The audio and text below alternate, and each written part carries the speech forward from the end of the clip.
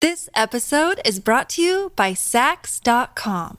At Saks.com, it's easy to find your new vibe. Dive into the Western trend with gold cowboy boots from Staud, or go full 90s throwback with platforms from Prada. You can shop for everything on your agenda, whether it's a breezy Zimmermann dress for a garden party or a bright Chloe blazer for brunch. Find inspiration for your new vibe every day at Saks.com.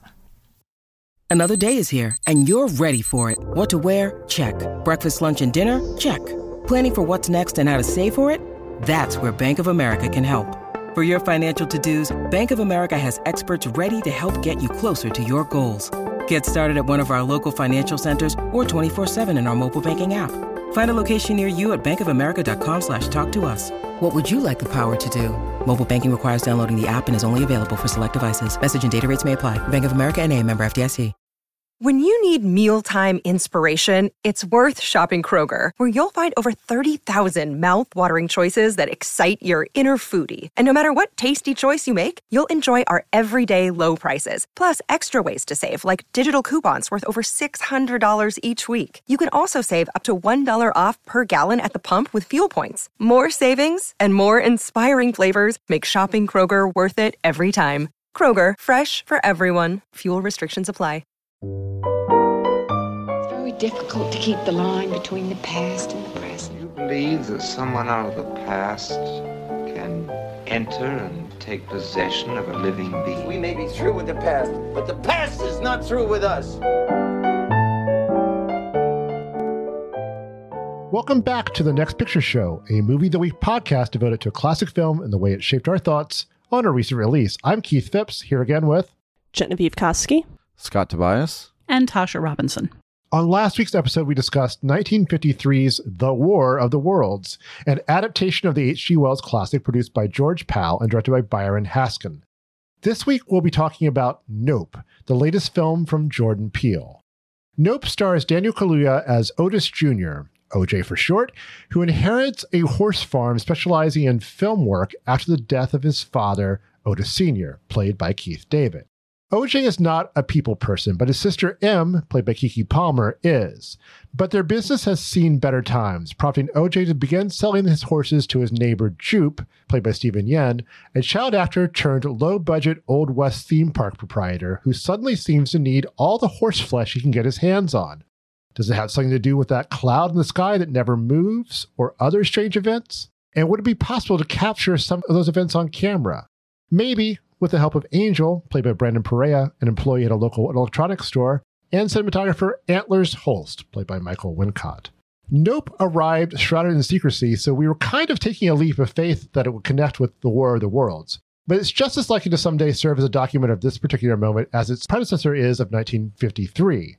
Peele fills the film with free-floating dread and sets the story on the fringes of show business, an industry that's damaged and discarded Jupe and threatens to lose interest in OJ and M, as evidenced by an early scene in which a misbehaving horse gets replaced by an inanimate stand-in. Like Peele's previous horror movie, Us, Nope discards the sharp, direct satire of Get Out in favor of a fuzzier, but no less effective vision of a moment in which a looming disaster no longer comes as that much a surprise. And, if captured on film, it might even be beneficial, personally. Though Angel does at least suggest that their imminent confrontation with the hungry, saucer-shaped sky creature might help others too. We'll talk all this over after the break.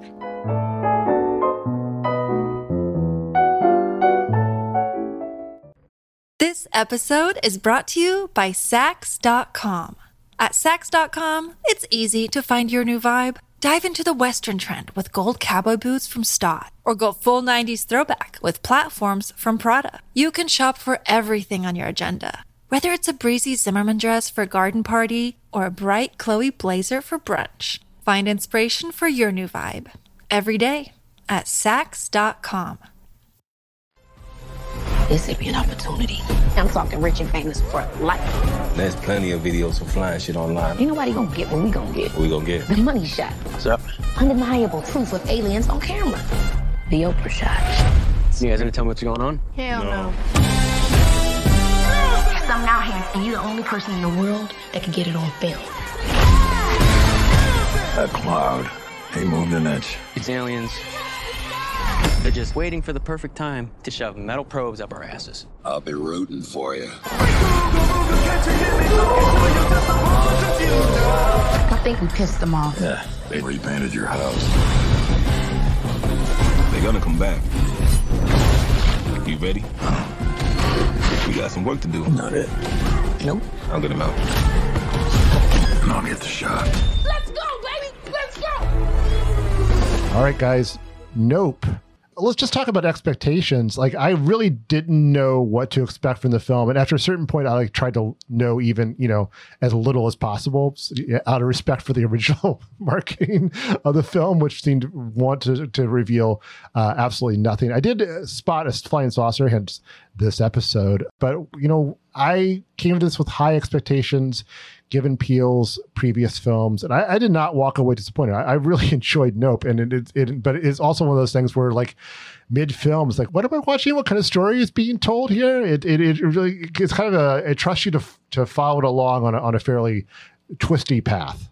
Before we dive into this, with that in mind, and especially with the just very carefully and well calculated way you just presented that without getting into any plot details, I just want to say, if you like surprises in film, stop listening to this now, because Nope started up with the mystery so early on, with sequences, unexpected sequences that are presented as mysteries that only unfold over time, that I feel like even talking about, opening scenes, we're giving away things that people, at least who enjoy surprises, who don't need, there are people, especially going into horror films, who want to know what they're going to see and want to know how bad it's going to get.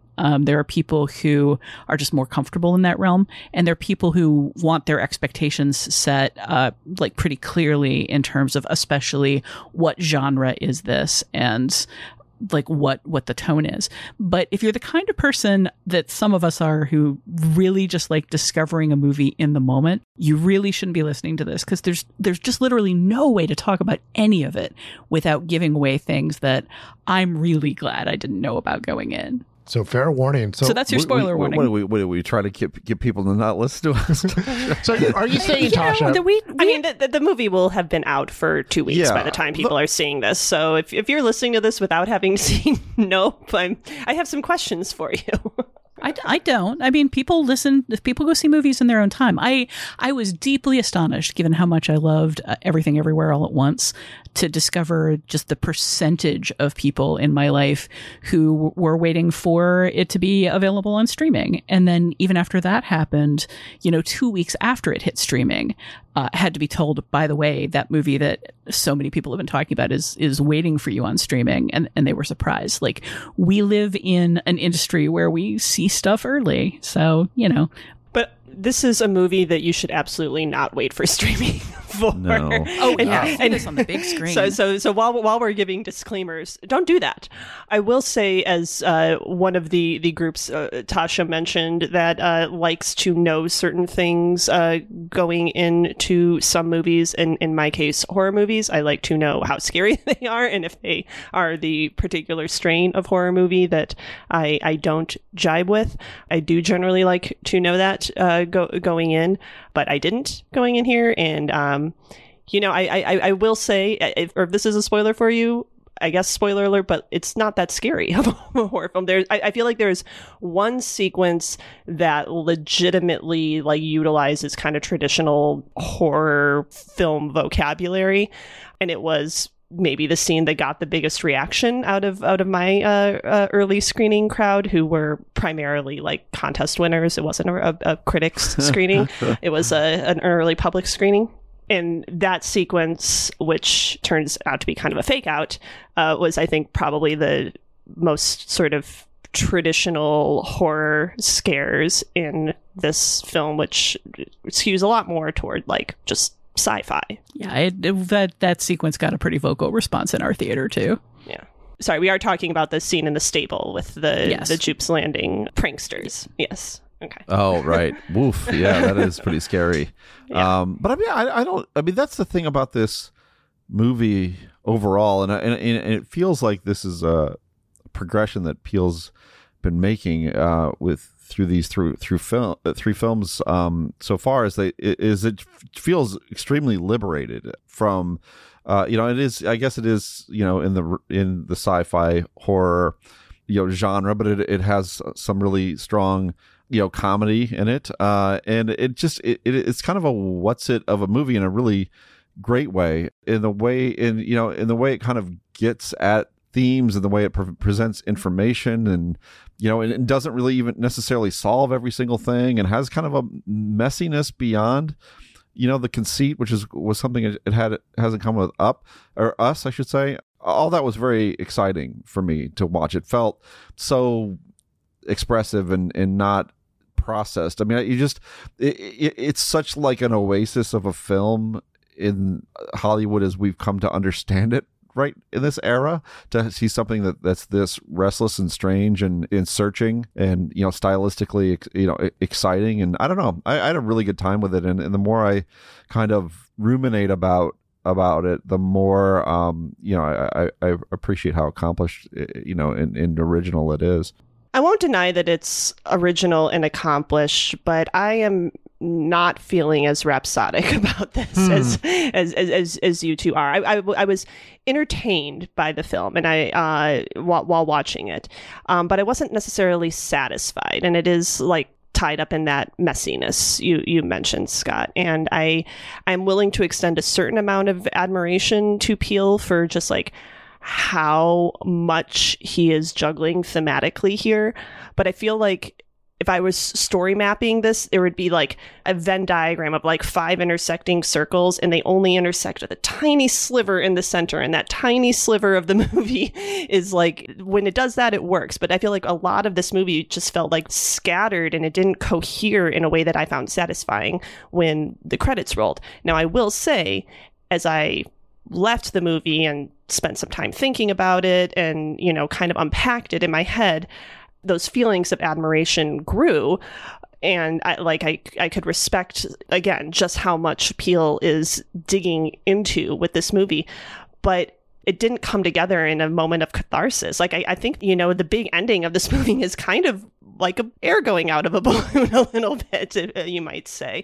It does feel a little like it deflates at the end, because I didn't feel a strong enough thematic underpinning through this. Like, there were lots of little kind of related underpinnings, but it was a little messy to be satisfying in the moment, while I can still recognize the craft that goes in here. And I will say, as I said before, like, this should be on the big screen. Visually, I have very, very little to complain about. Maybe we can get into the alien design a little bit, but those would be like minor gripes at most. But yeah, I'm feeling a little more mixed on this, which is, again, to go back to Us, which I still haven't seen. I gather sort of that one is more horror. I don't know if that one's for you. Yeah, exactly. That's more or less what I've heard. We're all worried about you thinking about seeing Us, Trinity. Just don't. But I did just gather from reading about the movie and listening to the podcast you guys did on it that it was, a little more divisive. And I kind of feel like this also might end up being that. I think it's definitely going to be divisive. I mean, just from the review that I edited versus some of the other reviews out there, it's pretty clear to me that there's already a bit of a split. I'm with you, Genevieve. I think I'm further towards the positive end than you are, but the sprawl of it, the different directions that it goes in without necessarily committing to a bunch of those directions, did leave me like sort of struggling at times to engage. And for me, maybe the biggest issue there is just the characters are not drawn with a whole lot of detail. Daniel Kaluuya is, maybe if he was the only significant character here, if it was a kind of a man versus wild kind of scenario, if it was an all is lost kind of scenario where his taciturnity and his like refusal to put like a visual response out into the world for the most part was an asset and a statement, I think he would carry the movie very well. There's just all of these like little moments where you get little hints at him. But when he's interacting with Keke Palmer and the other cast members, his lack of give in this character, you know, we've seen him be a very expressive, very verbal character, including in Get Out, where he had a ton of charm. But here he's kind of playing like the Western folk hero. He's kind of playing the Shane, a character, man of very few words and very few emotions. And the Black Cowboy, a figure famously erased from Hollywood history, one of the film's many themes. One of the film's many, many things that it just kind of throws out there and just kind of like lets sit. This isn't a film about race to nearly the degree that Get Out and Us are. Like, race is certainly present in it, but it just feels like one of a whole lot of ideas that for me would have been maybe more compelling if his character and Keke Palmer's character in particular, who is kind of portrayed as this like hungry striver with a whole lot of like latent frustration and competitiveness and desire to prove herself in her life. But it kind of gets like thrown out really early on and then just doesn't come to much. I like that it's just drifting in the background. Like a lot of stuff like that is just kind of drifting in the background. You know, it's like a cloud that never moves. Sure. Let's just say yes. I agree with you, Tasha, about just the lack of interiority. The performances do a lot, maybe not Kaluuya, because as you say, that is just such a low-key, taciturn performance that you have to like read a lot into it. But Keke Palmer is one of the brightest spots of this movie. Like, and I think, you know, she's comedic, obviously. Like, a lot of the comedic beats are hers and she sells them. But also, like, she has to sell the closing beat of this movie where she sees her brother emerge from the dust. And, like, the camera holds on her for a really long time. And we see what she's seeing in her face before the camera shows it to us. And I think, like, that moment to me was more impressive than the big tube-man alien showdown. I liked a lot of the mechanics of the alien showdown stuff, though. I like the cleverness of it. I like the way it's executed. But then it ended up being the visual of it. Yeah, for sure. But it ended up being very prolonged in a lot of ways that just kind of like inflated and deflated the tension. And given what happens in that stable scene you referenced earlier, and given how it builds up like a whole series, just bap, one after another of horror movie jump scare fake outs, I feel like Peele is very specifically subverting genres here, subverting horror, subverting sci-fi, subverting the creature feature monster movie.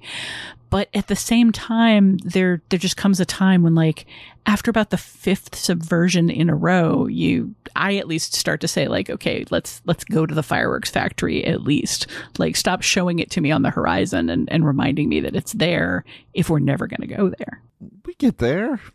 Yeah, I don't know. We get a lot of awesome stuff before we get there too. All the stuff, you know, at the theme park. I mean that's a very charismatic performance too by Steven Yeun. I mean he's terrific in this movie, and I find that excursion and then the excursion within the excursion of just of these flashbacks to this television show that he was on, utterly surprising, you know, and riveting. And that's kind of what compels me about the film, is that, you know, as much as you might ding it for maybe not all coming together satisfactorily, the places that it goes are so eccentric and compelling. I mean, it just, you know, to go all the way back to, you know, the first feature film with an element of the movie, to go to visit this strange Western theme park, you know, to be obsessed in the film, the way the film is obsessed with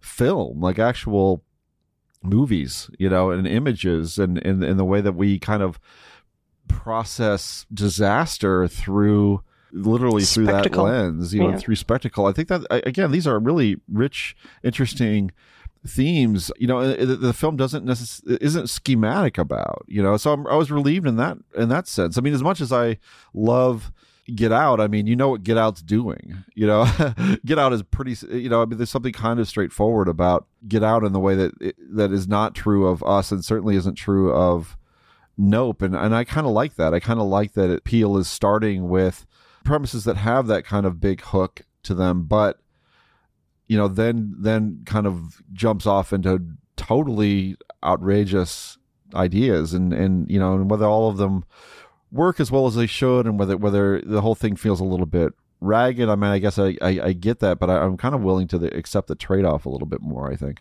I don't even know if the ragged is the right word. I just think that he's not going to go all the places you necessarily expect or you know, there's unexpected him to go. I interviewed Osgood Perkins for a publication called Vulture. Genevieve, do you know it?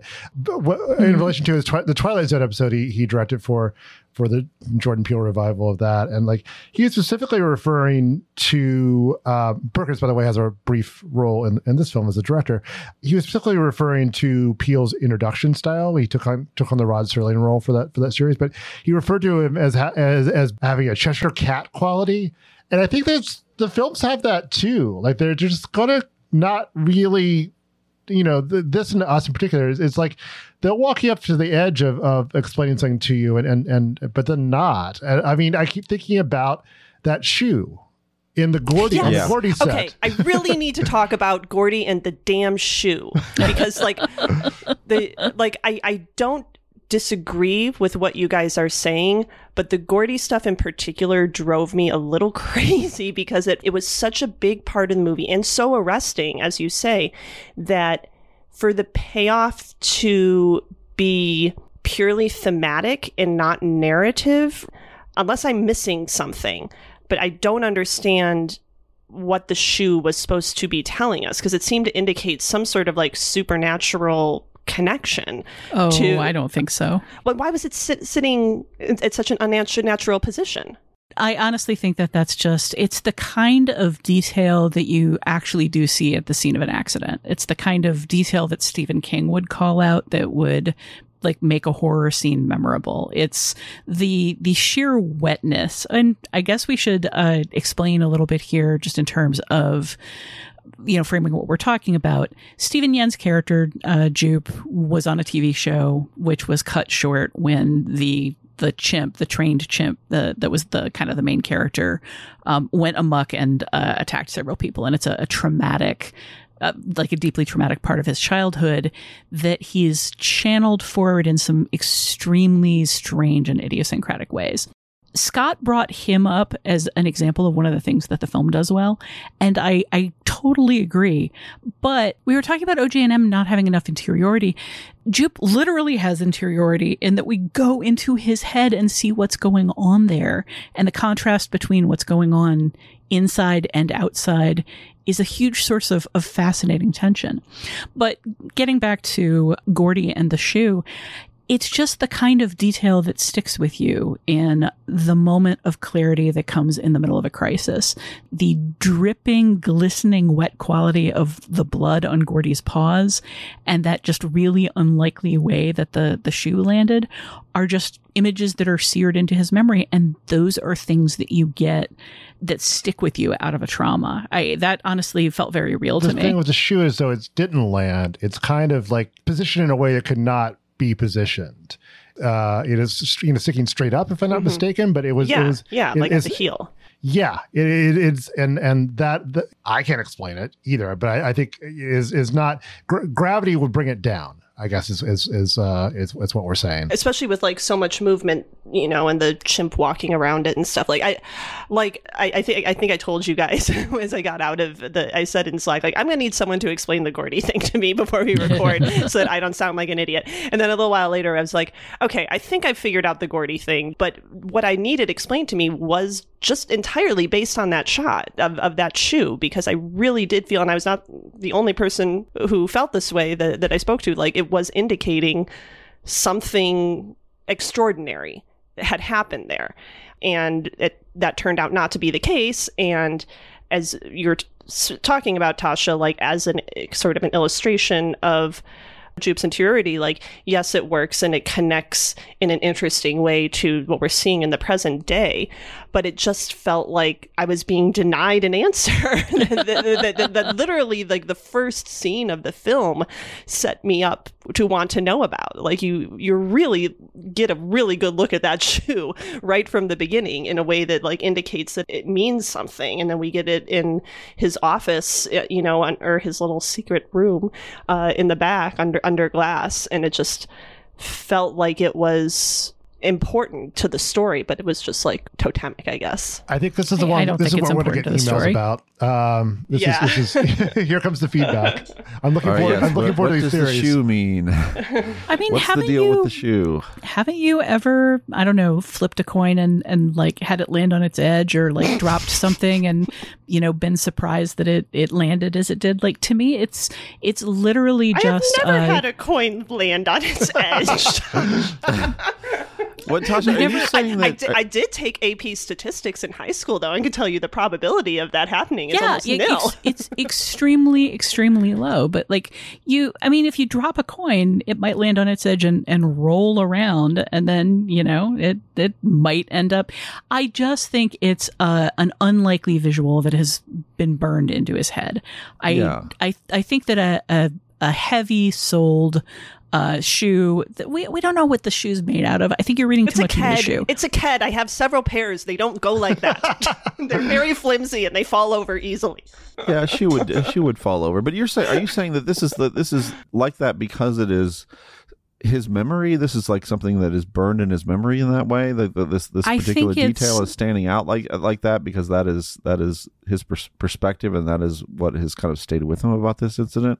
Yes. I mean, I think that everything about that trauma and his very, very near death stands out to him. And I think the shoe itches him the same way it itches you. Like, I think it's just a incredibly statistically unlikely coincidence that bothers him and that still sticks with him. And as people do with trauma, he finds a way to channel it, which is by buying that shoe as memorabilia and like putting it in his office and making a little shrine for it almost, because it's a way of controlling, in a way, the inevitable. And I think that's part of what this movie is about, is when you're faced with the unfathomable, when you're faced with, a deadly threat that was unexpected, how do you bring it under your control? And I think that his whole side story is kind of about that. I mean, in addition to the whole don't look predators in the eyes because, bad things happen, and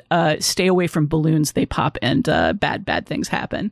Like, there are a bunch of little thematic connections, but like, I think if you're looking for a big significant element to the shoe, it's just a memory that he's tried to control. Or it's also a 1 in a trillion event that takes place within another 1 in a trillion, once in a lifetime event. Like, it's also kind of reflective of the unusualness of the situation. Like, I get it. I get the thematic significance of the shoe. My beef is more just how it is deployed in the film in a way that sets you up for a resolution it doesn't give. And like, that's fine. That's Peele's choice. And he wants to begin his movie with zeroing in on this very like esoteric, opaque symbol. Fine. I didn't like it. It bothered me. And if that makes me like basic or whatever, fine, I'll accept that. But I don't. No.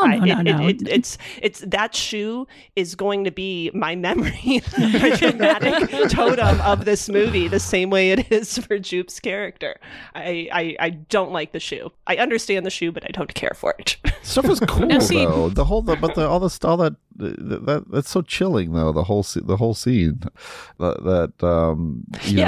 I think if all that Gordy stuff wasn't so compelling and arresting, it wouldn't bother me as much. Like, it's a really fascinating event, like illustrated in a terrifying, compelling way. And I guess I almost like resent that it's relegated to interior character motivation. Like, I felt like it deserved to be a bigger part of this movie's story, not just its themes.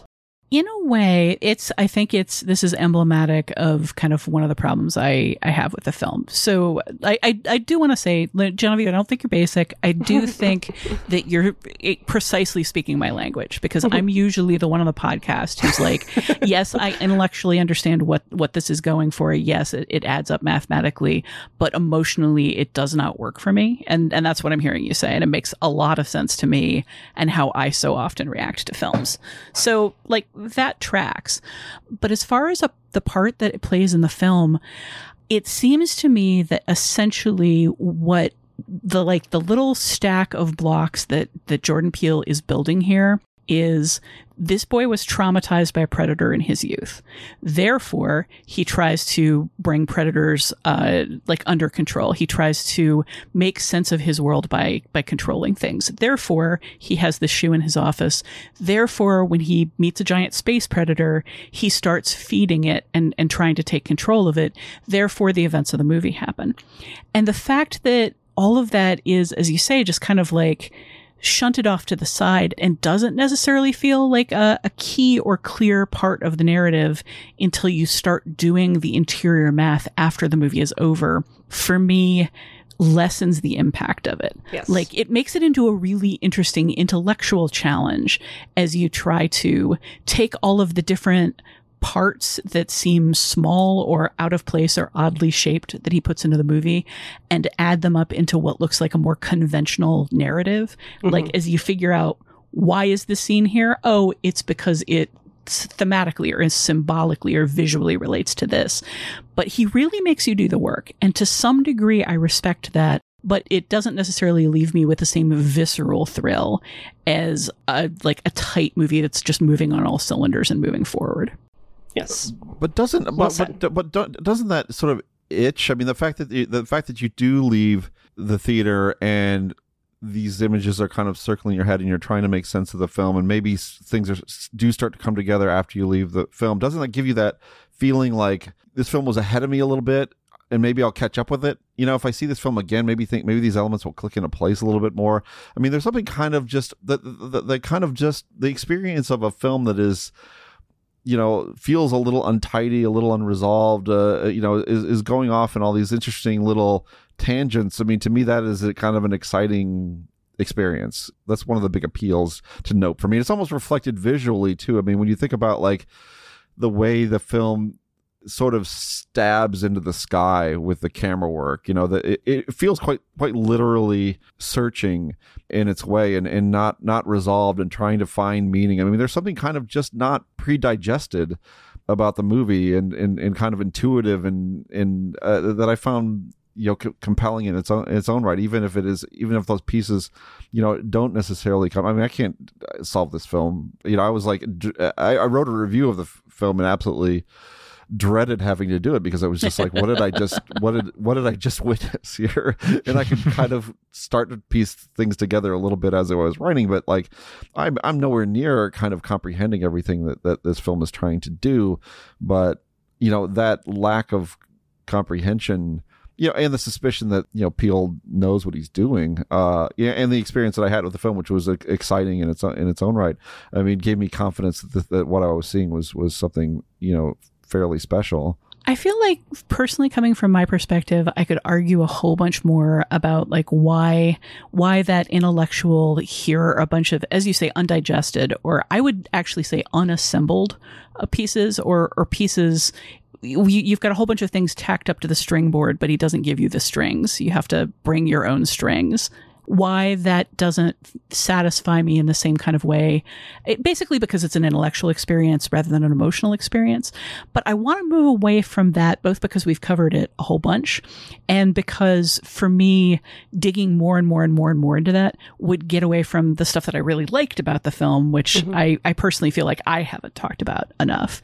I think the visuals in this film are spectacular. I think that the closing set piece is just visually breathtaking. I loved the alien design. I loved the unpredictability, but I loved the very clear animalistic influences of it.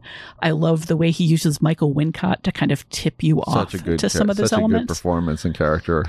Michael Wincott in this is great, and I feel bad calling him out over the black leads, but Michael Wincott is such a small character. You get, just a little droplet of him doing something very specific and very intense and very fun. And, he's allowed to be a non-interior character because he doesn't need to be. He's almost Werner Herzog showing up in this film in just a really cool way.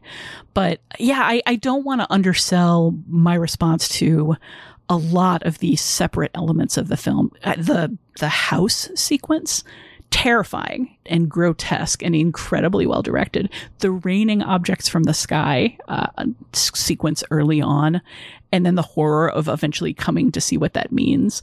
Really, really spectacular. So again, I just feel like this movie could be like the movie of the year, the top movie of the year for me, if all of these elements were placed together in a way where it felt that like this movie had momentum, as opposed to being a build your own movie kit with like 50 extra pieces. Those chapters, I feel like the chapter titles were very unnecessary and also kind of killed momentum. Am I alone there? Not necessarily. Yeah, it was a choice that it felt a little arbitrary at times. It necessarily felt like you needed to divide the film into those sections. He was kind of searching for an organizational tool that didn't really work for him, I guess.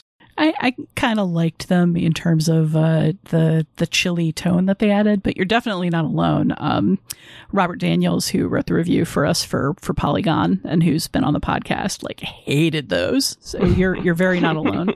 Yeah, I mean, I also I want to underline, like, there's a lot I really like about this film. And like I said, I was entertained watching this film. I wasn't satisfied by it. It didn't give me catharsis. For a movie that's so much about spectacle, like that is one of its main concerns, is like how we as humans are obsessed with spectacle and can be distracted by it or, endangered by it even. Like that's an interesting and an important theme, but I didn't feel it in the film because it doesn't click together in a satisfying way. And that's okay. Like everything you said, Scott, like that's okay. But if we're talking about movies and stories' ability to provide catharsis and to create spectacle and to give you an emotional reaction to something, like making it this sort of intellectual exercise, build your own movie, find your own connections thing, takes away from that. I mean, this is Jordan Peele's approach. Like, there were parts of Get Out that had me and my husband clinging to each other in the theater, like scared 12-year-olds seeing our first horror movie. And there were parts, particularly the parts with Lo-Ray Howery, the comedy parts, where I was like, what is this movie doing? Because the pacing was not what I was used to. And I just think that Jordan Peele has a different sense of pacing and rhythm than like the very standard Hollywood horror movie like language that we've come to expect. And so like it lands a little bit oddly for those of us that see a lot of these movies. And I don't think that that's a problem. I think by the time of this movie, it's just very clear that like his language, his pacing, his intention is different. And you have to either be on board with that language or not. Well, there's a lot to talk about here, obviously. And I think we have barely scratched the surface and we're like 40 minutes into this episode. But I think we do want to bring in the other film we're talking about, which is The War of the Worlds. So why don't we take a break and we'll be right back after that to talk about The Connections.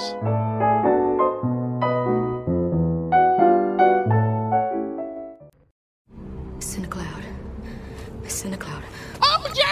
It's in the cloud! Mm-hmm.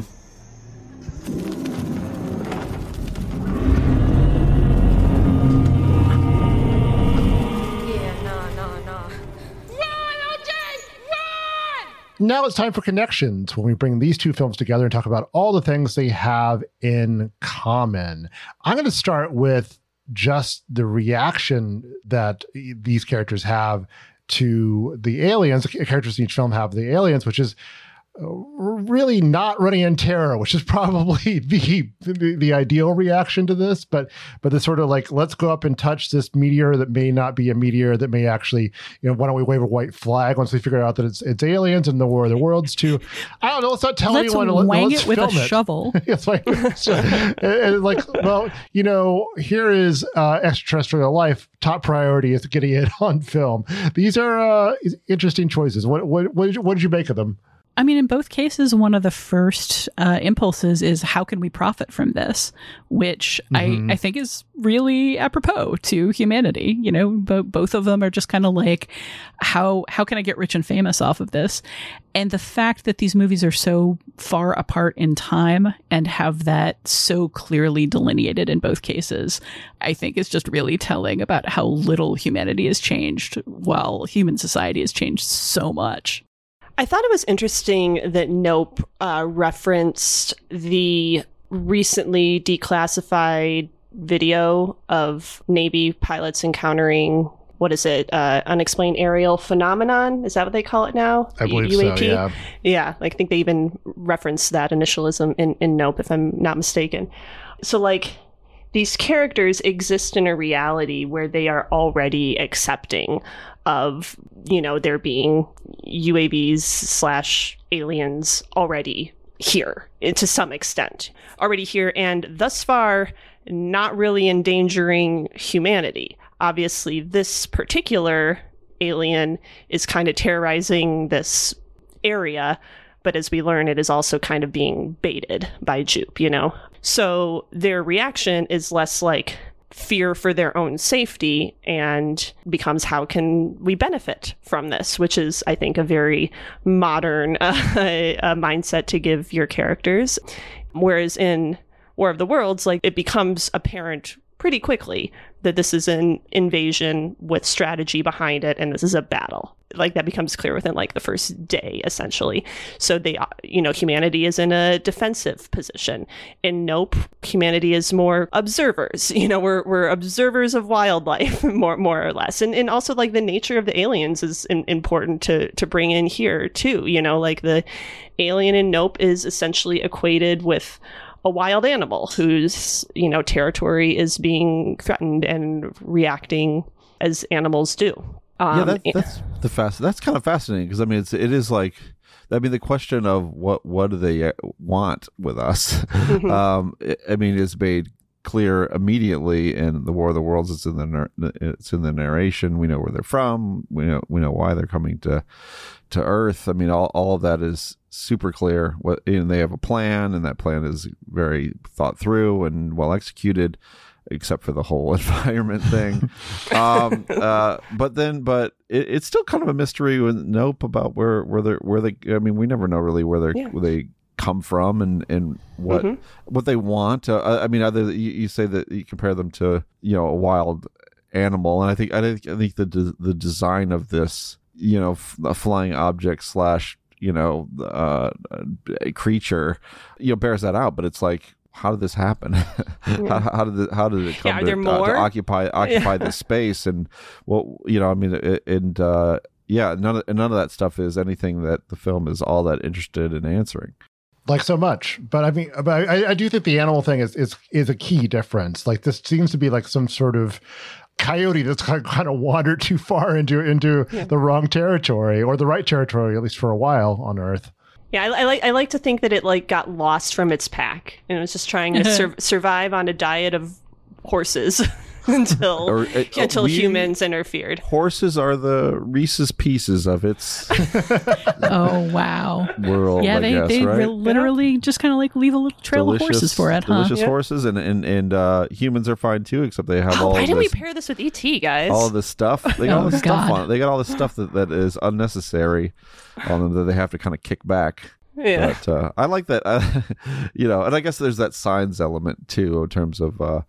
The vulnerability part of these aliens as well. With it, science is absurd because it's they come to this planet that's mostly water, and that's what they're vulnerable to. It's probably not really good planet selection on that one, but here it's what junk that is they don't do well processing trash. I mean, I think I'd say anything like not biological, Right. Or not food, Flags, like, I mean, carnival flags. Yeah, exactly. We get caught in your gullet, Yeah. And to go back to the design of this alien, like, it is not remotely humanoid, and the aliens, in the very small glimpses we get of the aliens in War of the Worlds, they are vaguely humanoid, like they have hands, and are sort of upright. So, like, it's much easier to put human motivations onto them. And that's what we see the characters doing, and it immediately becomes a war, because that's what humans do. We invade and conquer and fight and kill each other. And the alien in Nope is not even remotely that, and so it becomes even, it's scarier in a way, because you don't really know its motivations. And it's OJ who figures it out, because he has such a close relationship to animals to begin with. Yeah, that was, to me, like, that, we knew so little about this going in, but the idea that the alien would be a wild animal, and then, like, the last act is very heavily inspired by Jaws, where you kind of had this motley crew of disparate people, each who brings something different to the team, trying to contain this wild animal. It is that to me is for all the the references and the inspirations on display here, to me that's a unique element to this film.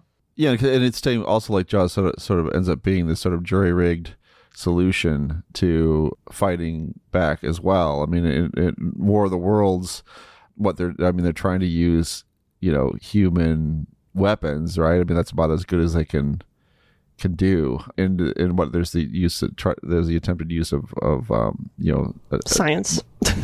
Science and atomic energy and that sort of thing. But but here that's the other difference too, is like is the scale of the thing. I mean, this is just so limited to this very, Nope, it's so limited to this, one isolated ship creature, in this particular kind of rural, Southern California area. And in War of the Worlds, it's a planned global attack. So they're quite different in that way too. Yeah, there's a universality to the way War of the Worlds handles alien destruction. Just like all cities are falling, all people are being displaced, everybody is being kind of brought down to the same level. Whereas with Nope, we're dealing with a completely isolated situation, and it's isolated of the character's own making. Like, one of the things we didn't really touch on in part one of this conversation is the degree to which their desire to get famous and potentially rich out of this, each for their own reasons and in their own ways, causes them to, like, create a situation of isolation where there could be help for their situation. There could be ways that all of this could be dealt with, but they deliberately choose to conceal it because they're trying to profit off of it, and bad things happen as a result. And I like that in and of itself, just like the difference between a huge collaboration of all of the minds that humanity has to offer versus a few scrappy, very creative people coming up with very creative solutions, but also kind of bringing it on themselves by deciding they're going to be the ones that deal with it because they're the ones that want to make the profit out of it. It's just a very different approach. I want to kind of edge sideways into a related connection that I suggested, which is that these are both isolated invasions in kind of different ways. Tasha, you just explained how it is in Nope. And, on the surface, War of the Worlds is quote unquote worldwide, but in practice, just the practicality of the way the film is made, like, we are really locked into Dr. Clayton Forrester and Dr. Sylvia. I didn't catch her full name. But we're really locked in. Of course, it's Sylvia Van Buren. Oh, of course. What was I thinking? But we're really locked into their experience and the American experience. In the only real glimpses of what we get of what's happening worldwide is through newsreel footage taken from World War II, newsreel footage as I understand it, or stock footage. So even though it's this massive worldwide event, we're only seeing this very small sliver of it. And that's just like the design of the movie, and how movies were made. But, it is, I guess, notable, especially when compared to like later sort of blockbuster scale worldwide alien invasion movies like, say, Independence Day, which is a lot more sprawling in terms of both its locale and its characters that we follow. So you get like different experiences of the invasion, whereas here we're pretty much just getting this small group of people, and to a lesser extent the city of Los Angeles's experience. That tight focus thing they have in common, and I know we were discussing before that Peele has cited Signs, M. Night Shyamalan's Signs as an influence too, and it is a very, the tightness of the focus, in this case, as far as we know, this is an isolated incident, what happens in Nope, but I think it can be really quite effective rather than trying to capture, I like all those movies better than Independence Day, and I think in part because of the tight focus. Like the War of the Worlds characters aren't the richest characters, but they're still our people, our windows through, and the Nope characters I think really make for fine tour guides to this strange phenomenon. It's kind of interesting to me that he cites Signs as an inspiration when War of the Worlds is such a religious film in a way, as we noted earlier, and Signs also a very religious film, also very much of the aliens were defeated through godly intervention and godly design in our lives. And then we have Nope, apparently like heavily influenced by or modeled after or thinking about Signs. Feels like a much more atheistic movie, a much more humanocentric, like we're going to find our own solutions and make our own way through the world without asking for intervention from any kind of higher power kind of story. And I think also in terms of Nope, it is true to all these characters' experiences as being kind of outcasts from show business or on the fringes of it. I guess Angel probably has the least, the most tenuous connection, but he's still an expert in electronics and film, film equipment. Whereas in War of the Worlds, it is definitely a small part of a global effort to resist this invasion. I found a kind of interesting element of Nope is the idea of how we might as individuals react to an invasion like this or phenomenon like this, and because it's such a modern thing to want to make sure that we capture it on film for the world to see, and that there's some sort of a reward in doing that. It seems like we're just gonna it feels like we would kind of like TikTok ourselves to oblivion on this kind of thing have actually occurred, and I think that's kind of it was sort of a standout element of Nope to me, and just to have an image like this TMZ photographer on a motorcycle with that like mirrored helmet. It's just such an odd yet weirdly apropos image of how we might kind of respond to something like this.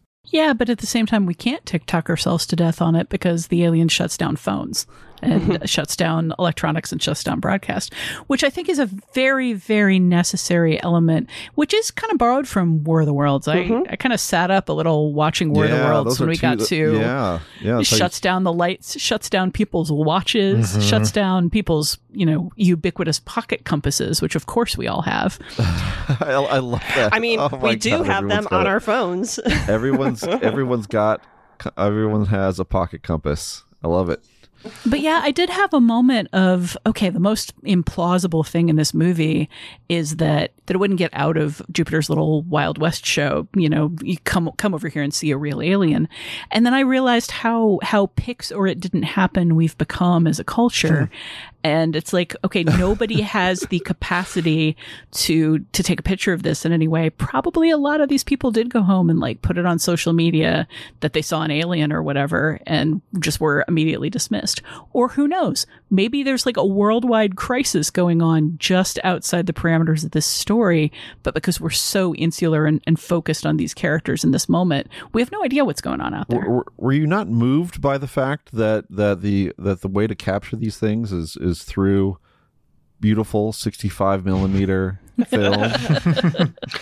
Hand cranked, no less. I was touched by that, and that is the format on which, well, I don't know about the hand cranked part, but that is the format on which Nope was shot. So film, a lot of value to film, I think that is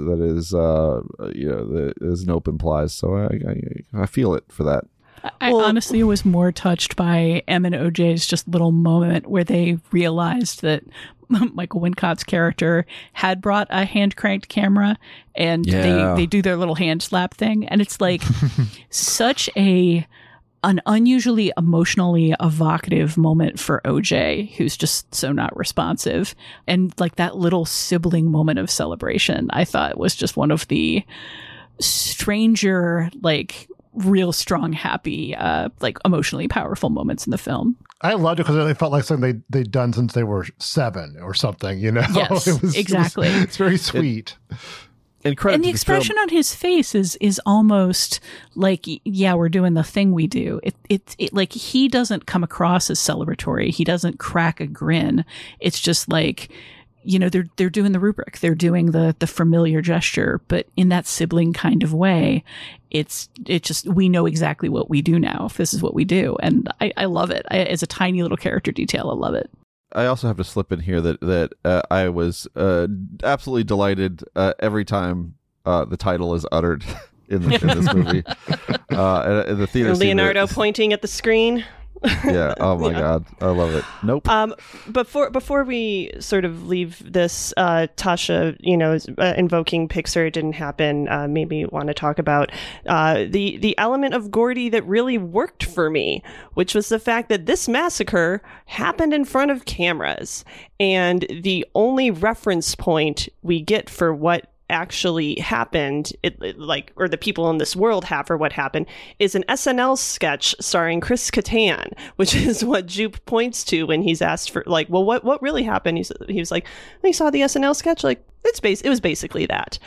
So sort of the idea that, like, even something that, you know, there is filmic evidence for becomes skewed and turned into entertainment is like really kind of at the heart of what so much of this movie is on about, or one of the many things I guess it's on about. And that's actually like one of the sort of the mysteries of Gordy that I appreciate wasn't answered, is like, where's all the evidence of this massacre, you know? Well, obviously it's in his little back room, but as far as like, it's been forgotten. You know, like this horrible, devastating event has been mostly forgotten by society at large. Like Em has to kind of like pull it from the recesses of her memory, and our reference point for it, our visual reference point that we're given, is an SNL sketch. You know, and a Mad Magazine cover, right? So, you know, in terms of like even their desire to capture this on film. And I had this thought, like, when, you know, the payoff at the end with the well photos, it's like, okay, and it's kind of the same thing with the declassified footage that I mentioned earlier, you know, like that it could ostensibly be like, this is photographic proof of UFOs or UAVs. And most of us have just kind of been like, yeah, okay, it's probably something else, you know? And that feels like, you know, these well photos that she gets would maybe invite the same reaction. Like, people can be presented with evidence of the incredible and the unexplained, and that's what the filmmaker's kind of last words are. He's like, we don't deserve the impossible, you know, which is kind of as I think one of the characters says, like he said some cryptic shit and ran away, you know, like it's a cryptic line, but I think he says they don't deserve the impossible, which is a very small change, but I think a very important character motivation. Because my read on that sequence is that, like, he offers himself up to the alien in exchange for getting the impossible shot under circumstances where it almost certainly won't ever see the light of day. Like other people won't get it.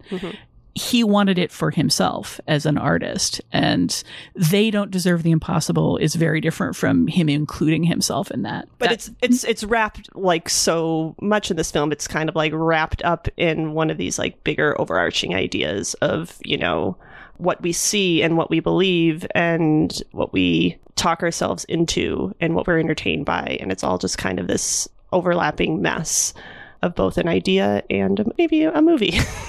But we don't need to dwell on that more. I really like the closing shot of War of the Worlds is the people on the mountainside singing amen to their savior who put bacteria on Earth. And it feels weird and sentimental and, you know, evangelistic in a way that most of the rest of the film doesn't. But I think that final shot of Nope is fairly genius because there's so much packed into it. There's so many ways it can be read. Like, it maybe is a bit of a problem that the perfect shot of the alien looks like a digital effect because, of course, the alien itself is a digital effect. But the fact that you don't know how the world is going to take it, you don't know what effect it's going to have. All you know is she spent the movie with her goal being achieve this thing. And in the end, she achieved it. And you can read that a number of ways. You can read it as, and she doesn't even look. She doesn't even care in the end because she sees her brother and that's what's important. Or you can just take it as this woman spent this whole movie striving for something. And in the end, she did actually get it. And maybe it was worth all the trauma and trial. Like, I think the ambiguity of ending on that moment is just really beautiful because it lets you map a whole bunch of different ideas on it based on all of the different themes we've seen. And, you know, right down to the, like, don't look directly at it. Don't look it in the eyes because if you do, it'll be bad. Maybe the world is not ready to, like, look at these images. You can read it in a really wide variety of ways. And I think that's pretty cool. And the other image at the end brings it full circle with the Edward Muybridge film or series of you know what was sort of moving pictures, right? When we have a black cowboy that we know looking heroic on a horse. It's not neat, but it does loop all the way back around and make some cool connections. You know, it's not a tidy movie, but I do love those moments. Speaking of connections, tidy or otherwise, I do want to just use your mentioning of that shot to bring up a quick other little connection, which we have already discussed in a fair amount of detail in terms of Nope, which is Hollywood whitewashing, which, as we've said, is sort of baked into sort of these characters' backstories and their motivations and the film's interests, and it's very present. It is obviously not something that War of the Worlds is concerned with at all on a surface or narrative level, but from what I can tell, there was not a single black person in that movie. Maybe not even a brown person. No. There's the Mexican guy who's like part of I couldn't tell if he was actually Mexican or just putting on an accent, as is often the case during this era. Yeah, well, the character was, and it always kind of warms my heart a little bit when you see a film from that era, and it's just like white people and not white people being treated as equals because he's just another guy there. But then you're right, he's the only person of color in the entire film, and I'm pretty sure that the population in Los Angeles was a little more diverse than that. Yeah. In the 1950s. Yeah, I do think we get like some Spanish language praying maybe in one of the church scenes, you know. So there's maybe an acknowledgement of Latinx, I guess, not that they would have called them that at the time, population, but there is no reflection of the black population. We would definitely be hearing a lot about there being no black people at all in War of the Worlds if it was made now.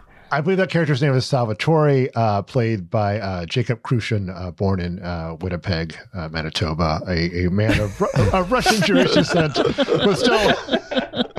All right. So I was right. I still found it heartening that, you know, he was included and that he's like clearly part of this, very majority white, like Midwestern looking, square dance doing, picnic planning small town, in the era that this was set. Like the fact that he's there and they clearly accept him as a friend, the fact that he, joins the two other people deputized to look after the alien rock and not hit it with shovels anymore. Like just his unremarked upon presence is something that the film could use more of, but that I found kind of warming. Contrast that with Angel, which I don't know what Angel is doing in this film. I don't really know what he adds to it apart from a lot of kind of just like wordy commentary here and there. I think it's a fun performance, though. I did too. And yeah, I mean, you need a tech guy, to go back. I forget who compared it to the end of Jaws, where, you have like the motley crew, each with their own specialty. Like he's the tech guy, You need someone to demonstrate that, how digital cameras are not going to get you there. You need film. Film. Well, that's the Beautiful director film. guy. Yeah. Boy, he's the artiste. Jordan Peele really has made a movie that you can just kind of like map your own obsessions and intentions onto, really? right? Well, I think we need to like draw some borders around the map of our own obsessions when it comes to this film and draw this segment to a close. Again, we fully expect to get feedback about this. I don't think we're done with Nope. I think we're going to do a bonus episode, just more Nope talk, another hour and a half of Nope, right? Right? Okay, maybe not. The War of the Worlds is currently streaming on Prime Video and Paramount Plus, and it's available for rent on other services. It's also available via very good Criterion Collection Blu-ray and DVD, which has lots of cool stuff on it and looks great. Nope is currently in theaters. It looks great there too, man. Yeah, see this on the big screen if you can. We'll be right back after a break.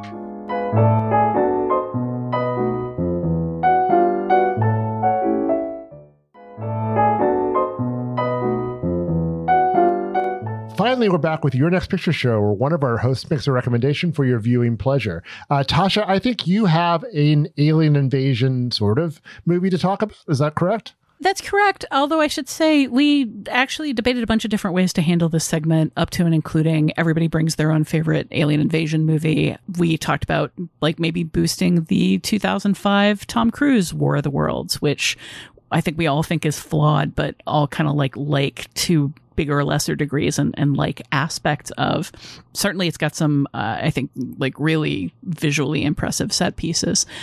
But in the end, we kind of ended up with a movie that several of us can talk about. I was deputized to do it because I haven't done a Your Next Picture Show yet under the new regimen. And it's a movie that really kind of splits the difference between these two films. And that is a movie that we've already talked about a little bit in Your Next Picture Show, I think. 2019's Andrew Patterson movie, The Vast of Night, which I believe is Amazon Prime picked it up and it's streaming there. It's an alien invasion movie set in a small community in the 1950s, which makes it feel a bit like War of the Worlds. It's definitely tapping into that kind of like that era of science fiction. And it's a small budget indie movie that doesn't rely a whole lot on like big special effects. It's about people and it's about process and it's about storytelling as bit by bit, two protagonists start piecing together some of the mysterious stuff that's happening in their town that also affects electronics, because that is apparently just something you got to have your aliens do.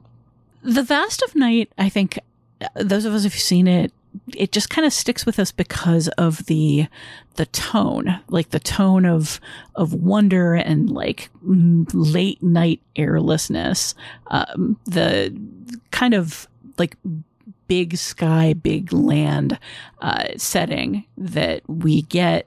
Not a whole lot of visuals of the way we do in Nope, but we still get just kind of the feel of it as these characters navigate the small town in this, big land. I think it's set in New Mexico. So it shares some of the aspects of Nope's kind of darker and more horror themed moments in that it's unnerving without necessarily being jump scare-ish. It's like a coolly intellectual, but also just very tautly assembled story about, two young people getting to know each other a little better in a small town where aliens are apparently haunting the area. So you can see where we've got kind of elements of both of these movies here. But I know some of you have seen Vast of Night. Has everybody seen Vast of Night? I've seen it. I've seen it. So Vast of Night. Well, the thing that sticks out to me too is just what a display of filmmaking it is. I mean, this is a film that was made for very little money, but it has at least one kind of astonishing how did he pull it off type of shot in it. It's showy in that respect. I think he's trying to do as much as possible cinematically under the constraints that the film is under budget wise, and it's just a really exciting debut. It makes you think like this is somebody who's sort of announcing himself to the world in a very conspicuous way, really, and it really pulls it off. It's kind of just sort of one of those kind of thrilling debuts that you sort of latch onto, and it makes me kind of upset in a way that it landed at Amazon. It's just sitting there as these movies do now. Like, I kind of wish it had more life outside of just kind of being on that service, and that's just kind of where it's going to be. But it's certainly worth making an effort to check out. That's what we're here for, though, to boost it, though. Yeah, I'm a huge fan of this film, and I did play during the pandemic. I did briefly play some drive-ins, which is kind of appropriate because it's definitely that'd be so cool. Yeah, for sure. It is definitely drawing from drive-ins, drive-in fare, and the Twilight Zone very explicitly at times too, and from the Wells War of the Worlds. Yep, absolutely. It's and I think the radio station they work at is called WOTW, if I'm not mistaken. A little homage. All I know about Andrew Patterson, the director, since then, did we mention he's like located in Oklahoma, and just really kind of just did this bootstrapped it himself. But on his Wikipedia entry, it says he has since made an as yet untitled film, a revenge thriller set in the honeybee industry. Not the bees, not the bees. Oh no, I hate revenge thrillers, but I love bees. What am I going to do? I will say that while I think the drive-in is just kind of a conceptually ideal place maybe for this story, at the same time, Scott pointed out the like one incredible how did he do it shot, which just goes with like really sharp cinematography and some really unusual and telling use of blackness. But the sound design of this film is also remarkable. And I say that as somebody who is not an auditorially focused person most of the time. Like, this movie, without being showy, made me really notice the depth and thoughtfulness of the sound design. And I feel like that might be lost at the drive-in. Like, this is not a movie best suited for your home theater compared to like a big screen and a really well put together professional theater. But one of the things that would really shine is if you watch it at home, turn off all the lights and make sure that there aren't any like audio distractions. And if you've got a good sound system, I think this movie is just really going to blow you away in terms of how sophisticated the sound work is.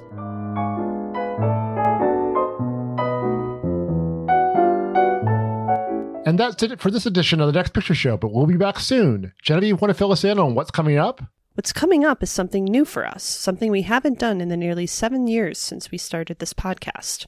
A hiatus. But just a short one, since August is so far living up to its reputation as a dead zone for exciting new releases. We're taking the rest of this month off. If you're a Patreon supporter, keep an eye out over there, as we're still aiming to post some bonus content this month. But otherwise, we'll be back in your feeds in September with a new pairing to kick off our next 339-episode season of The Next Picture Show. For now, we welcome your feedback on The War of the Worlds, Nope, and anything else film-related you'd like to talk about. Email us at comments@nextpictureshow.net. And come talk to us at Patreon, where you'll find feedback letters and discussion. Before we close out this week's episode, where can you find everyone these days? Genevieve? I am the TV editor at vulture.com, and you can find me on Twitter, sort of, at Genevieve Koski. Tasha?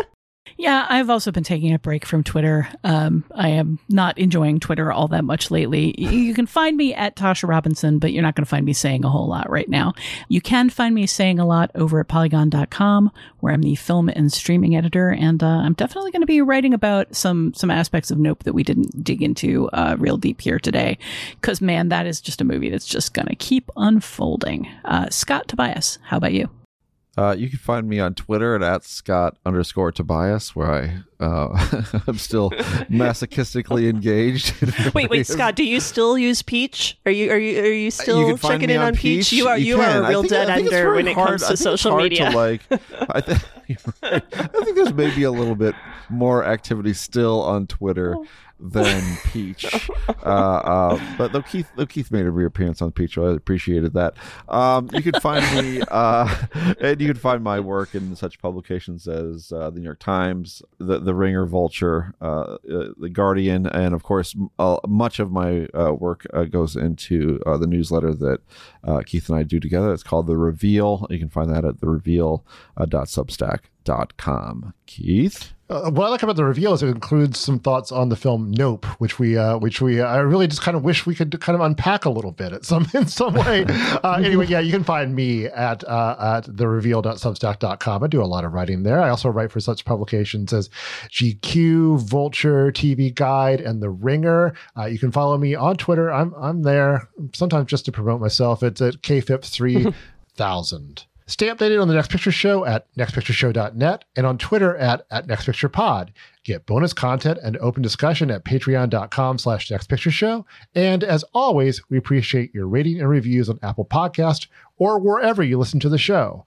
Thanks to Dan the Bake Jakes for his assistance producing this podcast. The Next Picture Show is proud to be part of the Film Spotting family of podcasts. Please tune in next time. He was a one-eyed, one-horned, flying purple people eater. One-eyed, one-horned, flying purple people eater. One-eyed, one-horned, flying purple people eater. Sure looks strange to me.